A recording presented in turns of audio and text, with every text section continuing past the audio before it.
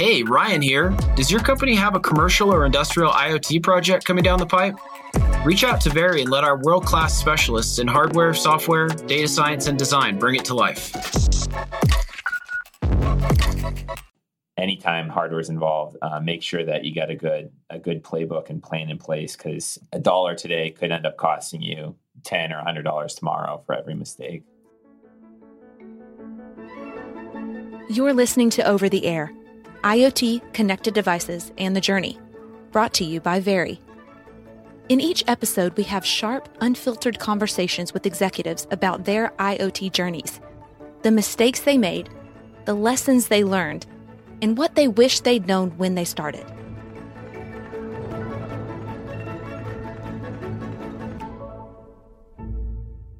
Welcome back to Over the Air, IoT connected devices in the journey. My name is Ryan, and today we're joined by Jeff Morin, CEO and co-founder of Lightboxer, and we're going to be talking about the unique challenges behind building a punchable hardware/computer. Jeff, thanks for being on the show.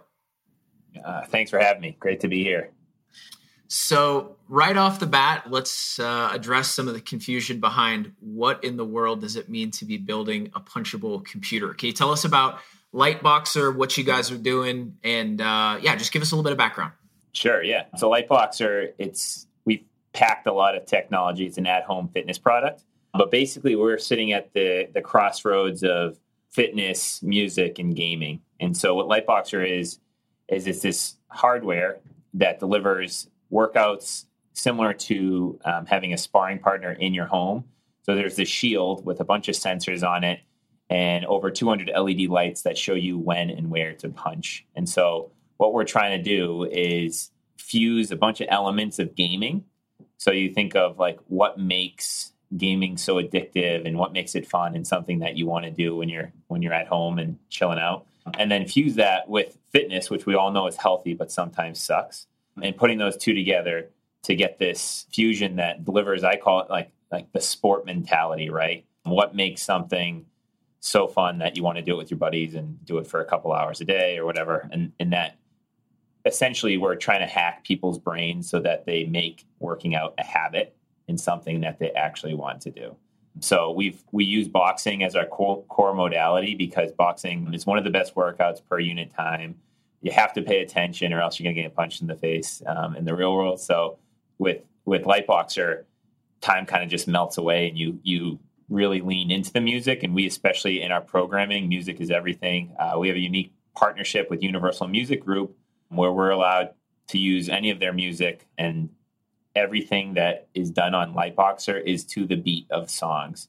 And it's all stuff you hear on the radio. It's the newest stuff that's out there that's dropping every week. And we fuse that and we put choreography behind the workouts, whether it's a trainer-led workout where the trainer's showing you when and where to punch, how to stand, giving you tips and kind of motivating you. Or the other way we can work out with people is through quick play. And in that mode, which is very unique to Lightboxer, you can actually select the song that you want to box to, and then you get scored on your timing and accuracy and force. And you can use that to kind of challenge friends and challenge the community. And it's definitely an additional layer that allows people to have more freedom of choice and more interactivity. So I have a follow-up question for you. We've gotten really familiar with you guys' product, huge fans. I think what you guys have built is really cool. If you're listening out there, take a look. The way that they've built lights and music into it, I think is a very interesting product. But one of the things that we hear a lot on consumer-grade hardware is the size of the investment. Even if people think they understand upfront, it's probably beyond even that. If you were to go through, if you were to sit down with someone and they were saying, hey, Jeff, I'm considering, I've got this idea, we've got a prototype, we're about to take it to the next level. What are some things that you think that a person should be thinking about before embarking on developing a hardware product in the consumer space? Yeah, so with hardware specifically, I think it's a totally different game. You'll hear, the overplayed hardware is hard mantra, but it really is, because you must plan way far in advance. There's a lead time to every segment within the supply chain. And basically unlike software or a SaaS product where you can just like your users can be your testers and you can cut stuff up and change code that changes look or feel overnight. With hardware, you are making decisions for months or sometimes years down the line that will affect your users. So there's way more, I'd say, planning and definitely more planning involved and capital as well that needs to get tied up, right? So with hardware, there's tooling investments. You have to understand the supply chain and logistics that might not be as clear or simple as you might think. So I think making sure that you have this product market fit, which is super important, and that you understand the needs of your customer beforehand is really important. And then allowing yourself room, like, so we have software that runs on our hardware. So any of our shortcomings, we want to make sure that we still have that quick turn software side that we can change stuff on later on. But in general, I just say, anytime hardware is involved, make sure that you got a good playbook and plan in place, because $1 today could end up costing you $10 or $100 tomorrow for every mistake. Look, I want to unpack that playbook idea and also talk about the fundraise process. That is a brutally difficult process. We hear it all the time. At Very, we're only dealing with companies on the other side of having done it. So we only talk to the folks that have had a successful outcome, but we hear about the process. I know that only a small fraction of VCs are interested in that space. Can you talk about your journey a little bit and what it was like to raise funds versus, I'm sure you have friends that started SaaS companies. They've met with, probably a small fraction of the number of venture capitalists and got more money much more easily. Like, what was it like for you? For me, I was actually really fortunate. My co-founder, Todd Dagris, he is a VC guy. He started Spark Capital, which is a very successful Boston-based VC company. So he kind of already had a playbook, and I'd say he was the founder who had the finance and backing side down already. And he reached out to me as like the tech guy saying like, hey, I have this idea, let's build it. And so I, like, over the past 4 or 5 years, I've been able to learn from one of the greats.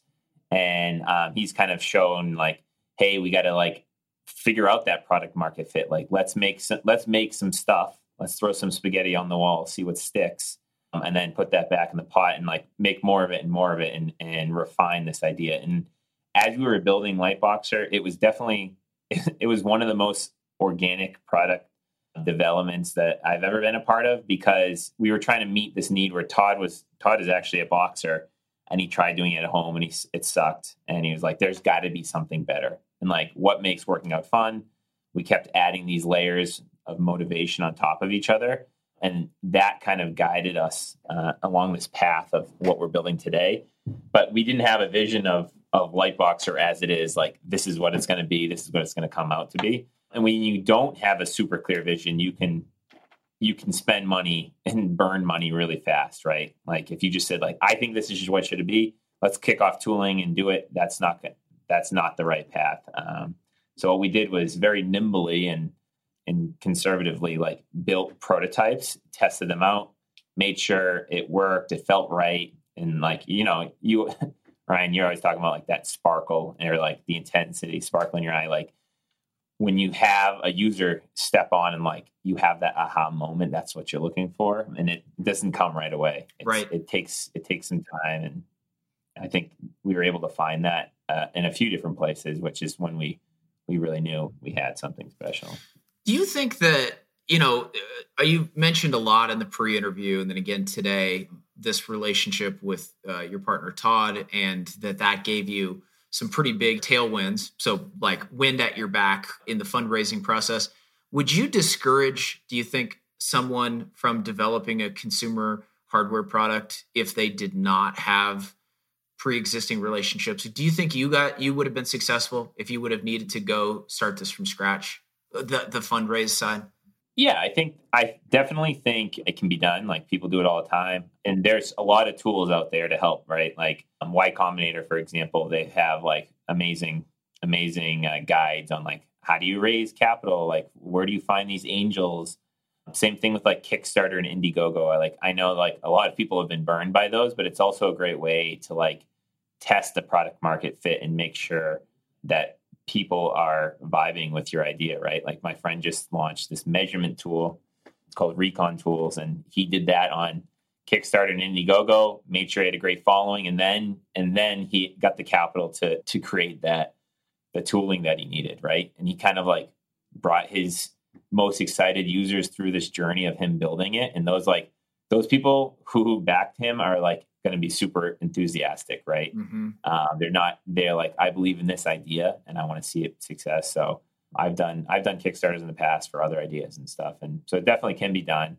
There's also like not being ashamed to like ask friends and family for money. Like it's definitely a tricky place.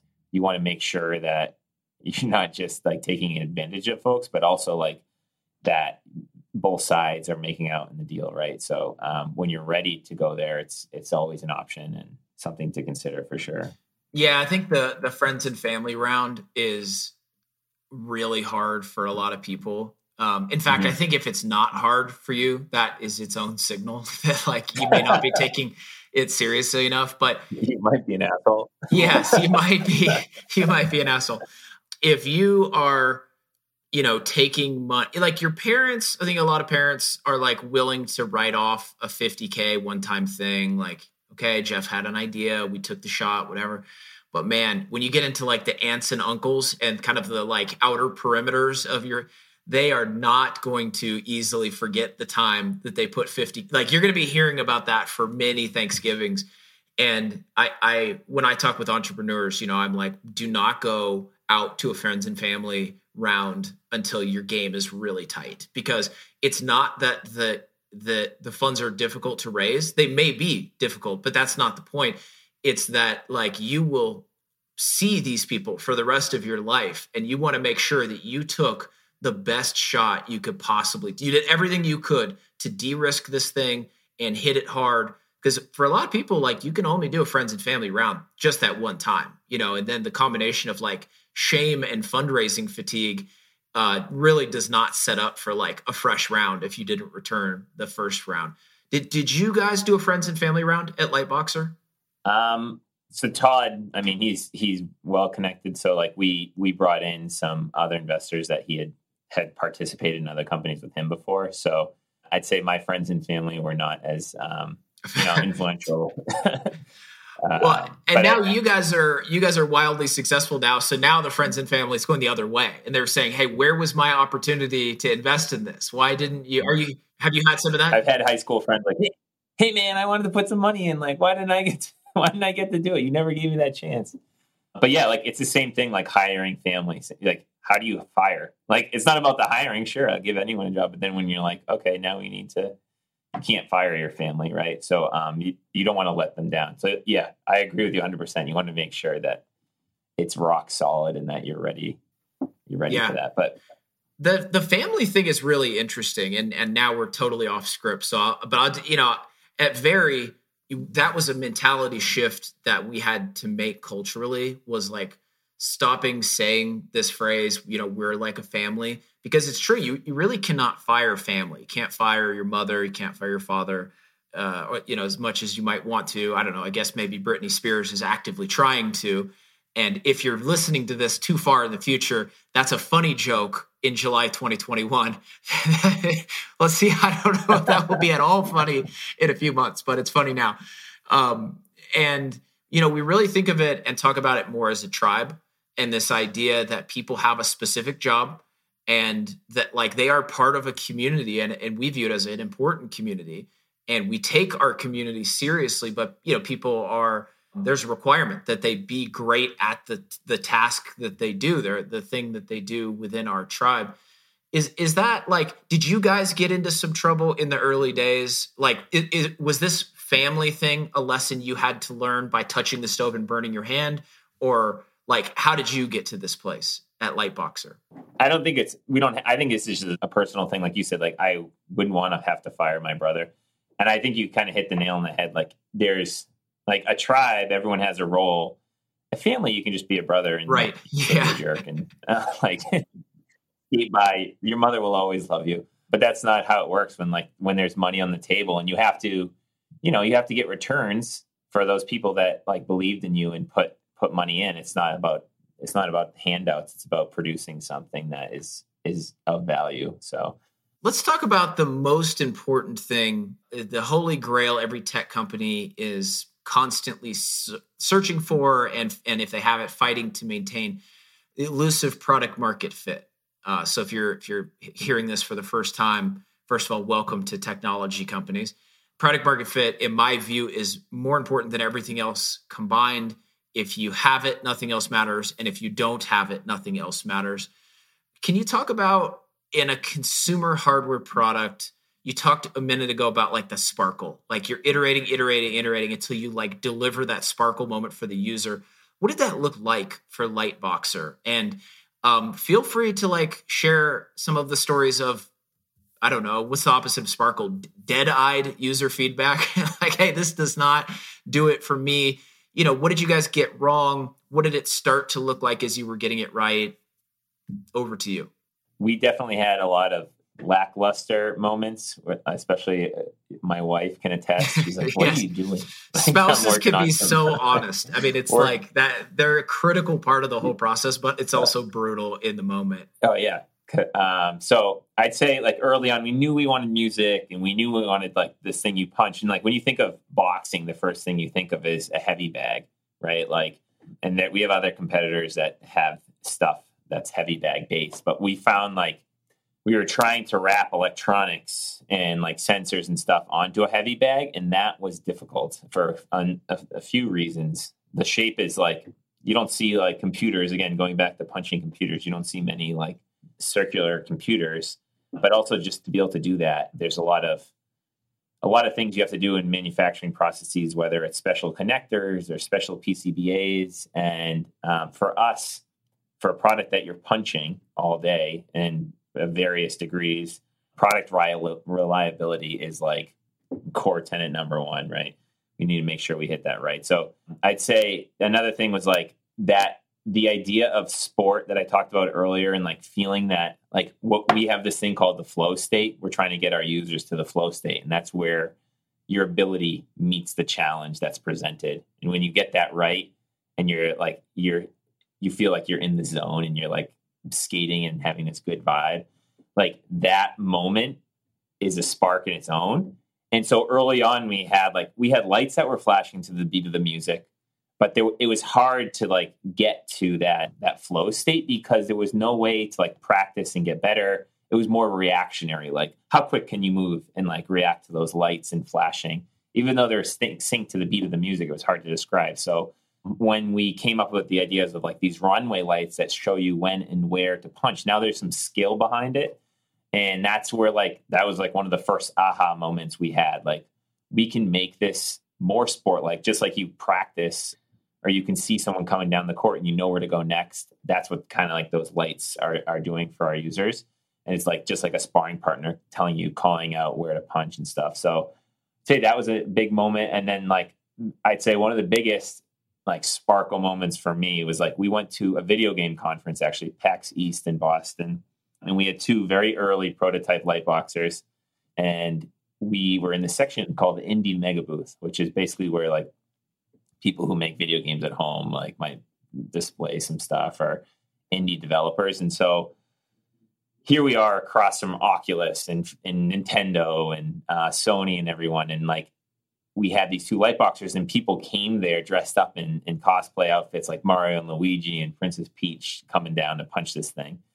And they did not come to work out. They came to play like fun video games. And we like got a couple of people on there blasting some music, and they like, you could see they put the gloves on. They had sparkles in their eyes. They started punching this thing. They get right back in line. And they wanted to do it again and again.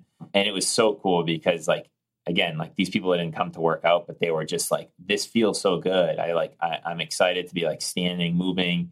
And it was clicking with them. You will not see me in many photos there because I was under the table soldering the devices as people were punching them. I remember I'd hear some big dude like start smashing the prototype and I'd be like, oh gosh, I got to solder another one. So I'd say for like 4 days, I got really upped my soldering skills in terms of for fixing these things. But that was super cool. And I think for both Todd and myself, that was like our actual, we've hit product market fit. Like these customers who you never think, we actually call them in our own decks the uninspired, right? People who don't work out every day. Maybe they say they go for a run once a month or something. But like, if we can make something that these guys want to use, then people who actually do want to work out, like they're going to love it even more. Right. So that was definitely the biggest aha moment, and like kind of guided a lot of our decisions from there in terms of like where we went next with the product and the programming.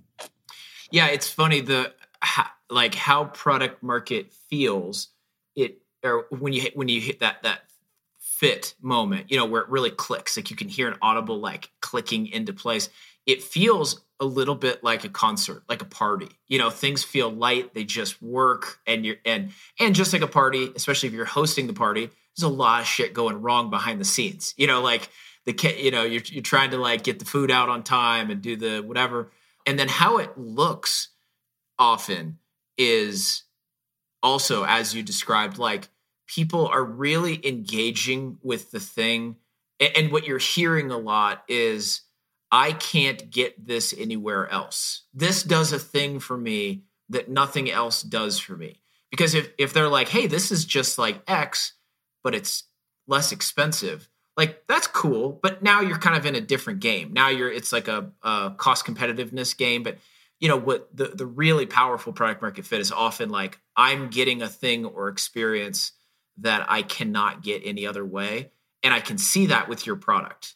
So you guys are obviously a hardware product. You take software incredibly seriously, and you've created some skills around music and lighting and so forth. And so I have some core competency questions in a second. But for now, talk about like leaving yourself the room to make iterations as you learn. So you ship 1 million units or whatever, and you learn like what does it look like for a company that got to ship hardware, cannot easily ship updates, and yet you want to leave yourself room, like meaningful upgrade paths in the future? How do you guys think about that? Like we're always listening to our users and we're getting feedback. Like even at the end of a workout, we ask like, did you like this? Or if you check out, where did you hear about this? But then we have like product managers on the team that are actually calling our customers and like getting feedback of like, what's your favorite thing about Lightbox, or what's the thing you hate about it, right? And like bringing up those like powerful emotions that can kind of guide what we're working on next. We have like a strong desire to be like a household name, like, hey, I Lightbox today, and like owning immersive fitness. And so it's like, how do we do that? How do we like push the boundaries on what we're building to make sure that no one else can like step into our ring?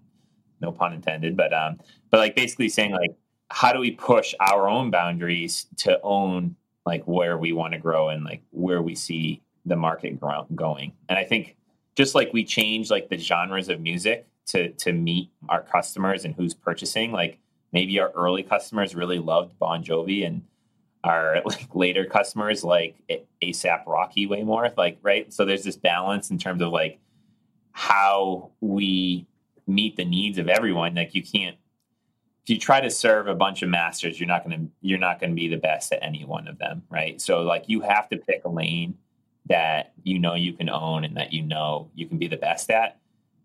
What's the saying? It's like being different isn't always better, but the best is always different. Right. So like, there's a reason why there's a reason why the best is like the best. Right. And so like, you have to own that lane, and you might not be good at something, but you definitely better at other stuff. That's a perfect segue to the last topic that I wanted to ask you about. It's something that like we're really passionate about at Very, and it's often the thing that people come to us to try to solve for, this idea of what I call the wrong side of impossible.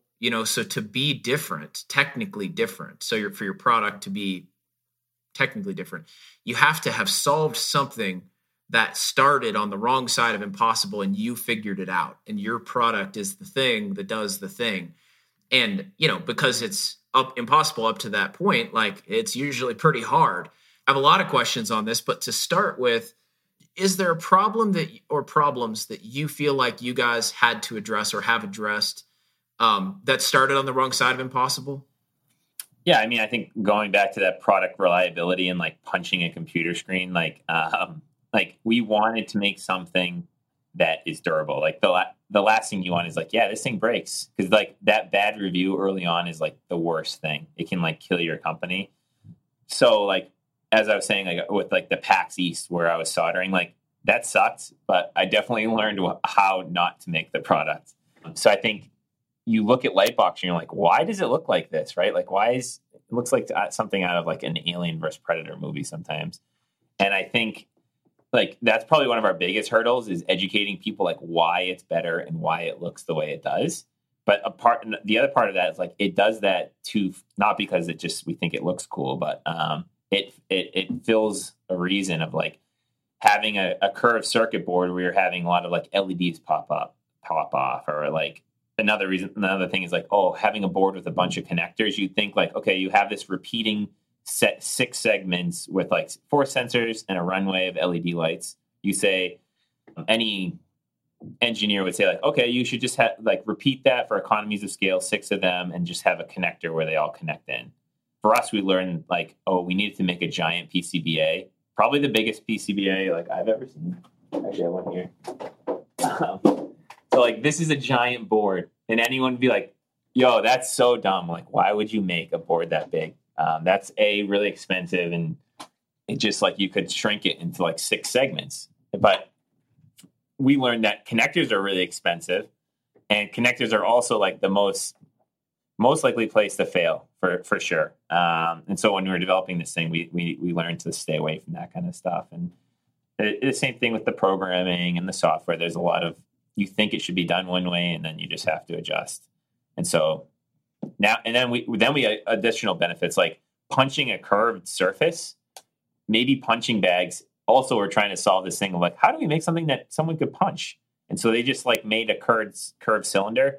Turns out like punching a curved surface is not really great for your wrists, because like every punch you're kind of rolling. So for us now, we have this benefit of like way less injuries, and it's a much better punching experience. And we hear this from some of the pro boxers that try it out as well. Wrong side of impossible, got to have a strong team. You're doing a thing, a hard thing, never been done thing, but you're also searching for product market fit at the same time because you haven't quite landed there. It's elusive often in the early days. How did you guys think about building out the core team? So you're saying, hey, we think we're going to do something that looks and feels like this, a punchable computer that serves this boxing market. We're not exactly sure where music and lighting and these things fall into everything, but like broadly, we have a pretty good idea. How did you guys think about core competencies / the core team versus, okay, here's some areas that are very important, but we're not going to be excellent, or we're not going to be able to be excellent. So we're going to find a strong partner in those areas. How did Lightboxer think about team in the early days and core competencies? Yes, I think so. Team, you need to have a team you can trust because you can't do everything. And so like, I think Todd and I were lucky because we're so different that we both fit like puzzle pieces, like places I'm deficient, he like catches up, and vice versa. So I think that was like having a strong co-founder and having like being able to form an A team early on that also fits, right? So I'm a tech guy, mechanical is my background. So like obviously the first 2 next hires are like a software guy and an electrical engineer, right? And so building out a team in areas that maybe you aren't so strong in but can trust other folks, like kind of obvious. But at the same time, like looking at what is the product we're building, right? So we're building a media company because we have all we have all this content and music and video of trainers and stuff. So that is one area that I have no experience in. And then we also have we have the software. There's 3 products: hardware, software, and digital content. So like basically having leaders in each of those groups that own it. But then like there are other places like where like you're saying you have to lean on folks that maybe you can't even afford. So like we did a lot of contractors that we eventually hired. And like, so for like our music attorney, for example, like she's an expert in navigating those kind of the landscapes of like not getting sued, right? And just like finding people you can trust in these things and saying like, okay, we can't afford you full time, but we'll hire you like 10 hours a week or something. And we just give us a roadmap that is smart. And then we'll fill it in the best we can. And so I think that's like a big thing that we did very nimbly so that we didn't just like burn all this money up front. Like we know we're deficient here. We'll hire some contractors and make it work that way. One of the, I interview a lot of people here on the program, and one of the trends I've noticed is there's really two kinds of founders of hardware tech companies. One is very nose down, focused on their own product. The world could be blowing up around them, and they're like, Lightboxer is where my 100% focus is. And then you have these like, I guess I would call them like industry enthusiasts, and they are very aware of the ecosystem and what other companies are up to. And maybe they see people at trade shows and so forth, and they say, hey, they know people in some of these adjacent spaces that also make consumer products. Which one would you say, like, how do you think about it? How is Jeff looking at the space? And if you're that, I guess regardless of which type you consider yourself, is there a product or company, in the consumer IoT world that you're a fan of out there? That especially like bonus points if it's one nobody's talking about. I think so I think early on, I was like the heads down, like the world could explode. And like, I was just like, I have to build this thing. We have to get it out there. And I was just like thinking of tooling and all this, like making sure we got it right. When we hit that like product market fit moment, like I had to switch gears and like put my marketing cap on. And marketing is like the biggest spend by far. If we want to be the company we know we can be, we have to like get out there in the wild. And so I've had to definitely switch my hats, make sure that we're doing that, we're spending that money correctly. So it's definitely changed. I think as we come out with other products, it will probably keep going back and forth. And I hope that like my team can support that. Other products, I mentioned my friend's Recon tools. He's got like this M1 caliber, which is, I think was the coolest thing. It's this device that it's like tape measurers haven't changed forever. And this is like a digital tape measure that goes on a miter saw, and it's super cool. And bringing technology to a space that it hasn't been super tech conscious, I guess. Like that kind of stuff hasn't changed in a long time. So I think that kind of stuff. And as I mentioned, like he kind of bootstrapped it, did it through Kickstarter, and it's a really cool product. A bigger company that I love, and I get made fun of a lot for talking about it, is like Ryobi Tools, which is like, they're not like, it's not like you think of like people can be very snobby with their tools and like, oh, I'm DeWalt or Milwaukee guy or whatever. I like just having like a tool for that moment when you like, oh shit, I wish I had this tool. And so like they always are coming out with goofy, funny, like different product lines. But the best thing is like the batteries that they have like all work across all the different tools. And I ended up using a lot of their batteries on my kids' like Power Wheels and stuff, and like doing home projects with them and hacking them into stuff.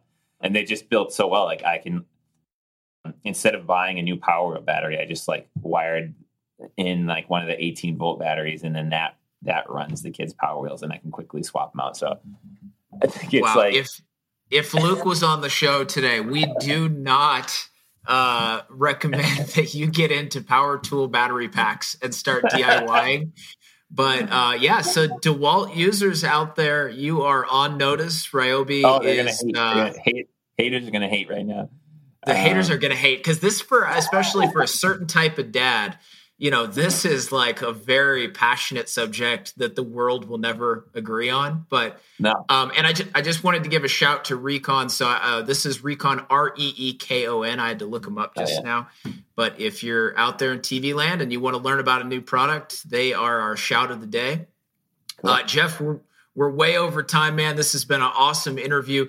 If folks out there want to keep up with you and the Lightboxer story, what's a good way to do that? All our handles are just at Lightboxer, so check us out on Instagram. Actually, we're TikTok, very focused on TikTok, surprisingly. We've seen a lot of trends getting built in the TikTok world, which if you asked me if I would say that 6 months ago, I'd say you're crazy. But yeah, at Lightboxer or find us on lightboxer.com and check us out. Okay, so if you are out there and you are over 50 years old, locate a millennial. They will help you navigate TikTok. And Lightboxer is spelled Lite, not Light. Lite Boxer. Jeff, it's been awesome, man. Thanks for being on the show. Yeah, we appreciate you being here today. Thanks a bunch. Appreciate it. Have a great day. All right, everybody, thanks for listening. We'll see you guys on the internet. You shouldn't have to worry about IoT projects dragging on or unreliable vendors. You've got enough on your plate. The right team of engineers and project managers can change a pivotal moment for your business into your competitive edge. Very's close-knit crew of ambitious problem solvers, continuous improvers, and curious builders know how to turn your ideas into a reality, on time and up to your standards. With a focus on mitigating risk and maximizing opportunity, we'll help you build an IoT solution that you can hang your hat on. Let's bring your IoT idea to life. Learn more at verypossible.com. You've been listening to Over the Air IoT, Connected Devices, and The Journey. If you enjoyed today's episode, make sure to hit subscribe in your favorite podcast player and give us a rating. Have a question or an idea for a future episode? Send it to podcast@verypossible.com. See you next time.